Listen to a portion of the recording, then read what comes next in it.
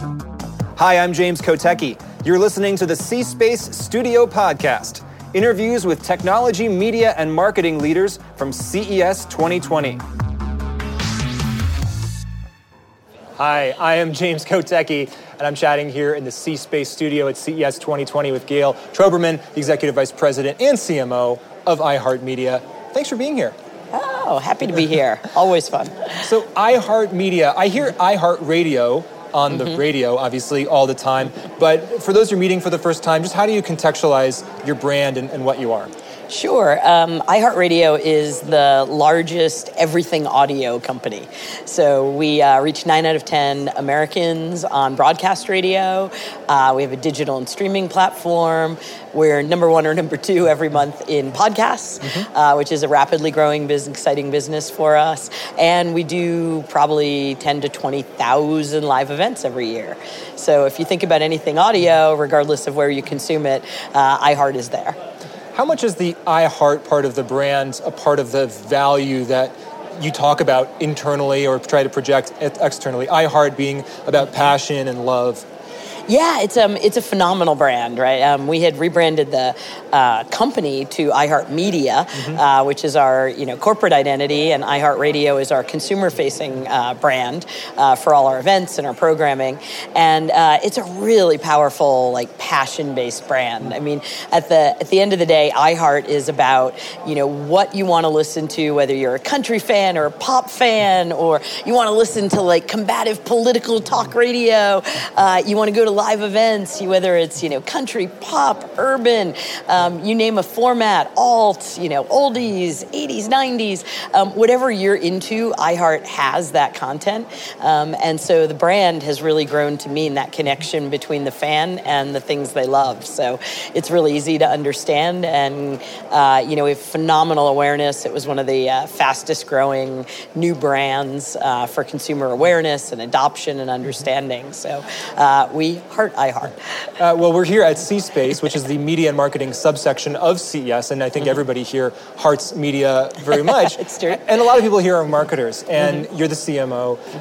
And one question I have for a lot of people in the studio is what that role, what that title actually means to you, and how you think that title might be changing for you and other people. Sure. I think marketing all up, whenever you put the word marketing in a title or a sentence, I think the range of what it could mean is very, very, very, very, very broad.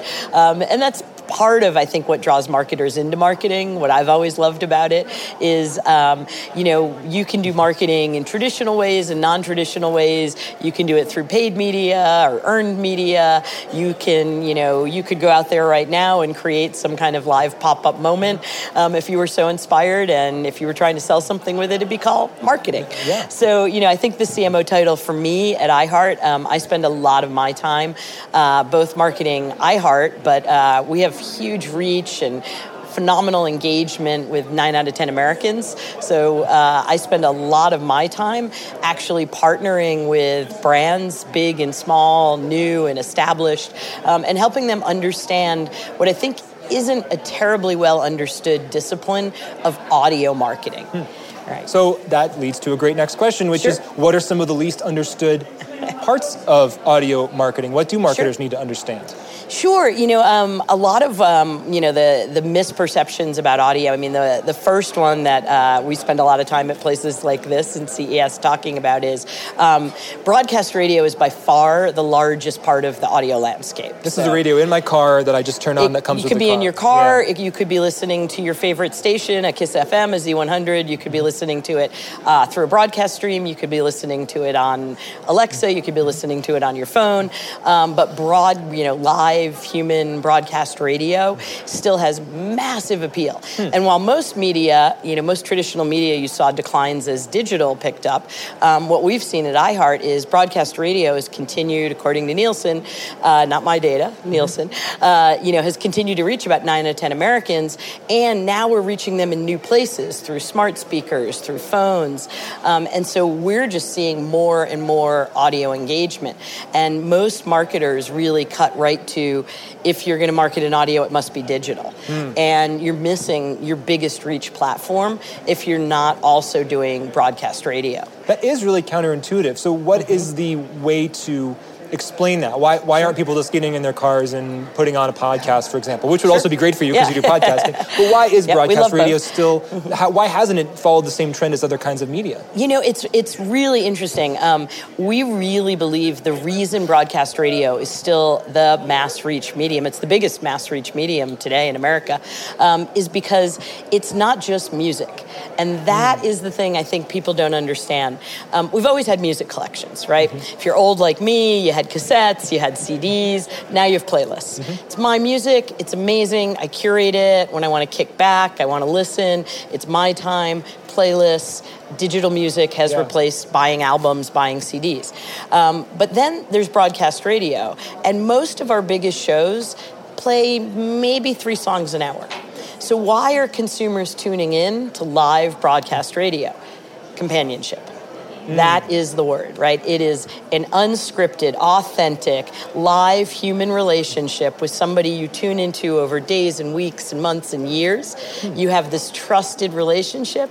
Our personalities are vulnerable and honest and say it like it is, and you find your shows. And so I do believe, I think, you know, I started in early digital marketing at Microsoft, and, you know, I think we all thought the digital world was going to connect us and it was going to be a beautiful world of kumbaya and love and access to everyone and building communities. And while some of that's happened, I think increasingly people are feeling isolated in the digital world, and they're seeking human companionship. So this idea of an unscripted, real human, live in the moment conversation remains incredibly powerful. And we're seeing people accessing their favorite shows now more and more ways through digital, but they still want that companionship. And this is an interesting theme for me as I talk to a lot of tech leaders. The more advanced the technology gets, the more important those human factors really become. So true, right? The balance between AI and human intelligence, it's so important to get it right. Are you able to, though, use technology to scale some of that conversation? 100%. So let's say you used to have regional morning shows in every region of the country. Now can't you just take the best morning show chatter and make those 3 people the morning show for half the country? We can do a lot of that, and we're constantly doing a mix between some of the most amazing personalities, Ryan Seacrest and Elvis Duran, Breakfast Club. And we syndicate those shows because they're amazing and consumers want to hear them everywhere. We syndicate them out to multiple markets, and then we also make them available on demand, through digital. And that's an amazing thing. But we also like to maintain some of that local authenticity and that connection to your local community. So it's a balance of, national I could meet that person at an programming. event, for example, right? Exactly. Down the street. Exactly. And some of it, sometimes it's amazing that you really are talking about what's happening in, New York or Las Vegas in this moment in time. Right. And, sometimes it's really about which personalities you connect to. And if you want to access those personalities, you can do it in your car or on your phone or through any of the smart speakers. So obviously one of the great emerging formats for conversation and real human authenticity is podcasting, which you are obviously very into. And in fact, I should say to everyone that these interviews that we're doing right now, almost every interview we're doing in the C-Space studio this year will become an iHeart podcast after this. Which we love. And we're very excited to be part of that. But what advice do you have for CMOs or anybody in the business world who wants to create a podcast? Sure. Is there room for one more podcast? It seems like there's a lot of them. Oh, there's room for tons more podcasts. I think podcast is growing so fast for a lot of the reasons we just talked about. The idea of unscripted, authentic human conversation. A lot of interview-based and storytelling-based podcasts have done phenomenally well because people are craving that interesting, smart human connection. One of the things I always say as marketers, and I'm probably as guilty as the rest of us, is I think when the millennial generation came along, one of the biggest mistakes we made as marketers was we dumbed everything down. We said, short attention spans, right? You can't handle all 15 seconds of this ad. So, just watch 8 and that's cool and you can skip it, right? And what we saw was the same generation is listening, to 3-hour podcasts about history, right? They're going deep and binging on multiple episodes of a true crime story. And what we're seeing is you've got the most educated generation in the history of humans here in America. millennials. And as marketers, we tried to make everything shorter and faster. And the reality is podcasts are growing so rapidly, and I think we've really only scratched the surface of the amount of topics and the types of content people want to put out there and people want to consume. It's so much easier in many ways and more accessible. Well, speaking of scratching the surface, our time is almost up here in the C-Space studio, but I do want to ask you about voice technologies. Sure. And just in the moments we have left, how are those kind of emerging technologies, and really they're already ensconced in many people's lives, how do those change your work and your perception of what you're doing with your brand as a marketer? Sure, I think voice has been an amazing wake-up call for marketers to all things audio. All of a sudden you start realizing, just how easy, as voice becomes an interface, the answer to a question starts with audio.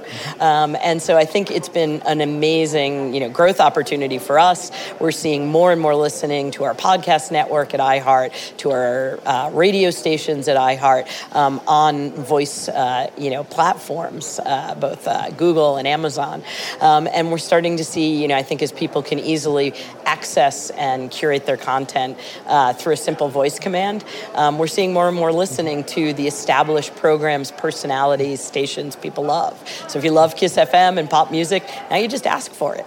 And you can pretty much get it instantly anywhere you are. We're on iHeart iHeartRadio is now available on, I think, 250 platforms, over 2,000 devices. So just ask for any iHeart property you love, and it'll be there. It all comes down to love, which is very appropriate for the CMO of iHeartMedia, Gayle Troberman. Thank you for joining us here. Thank you so much.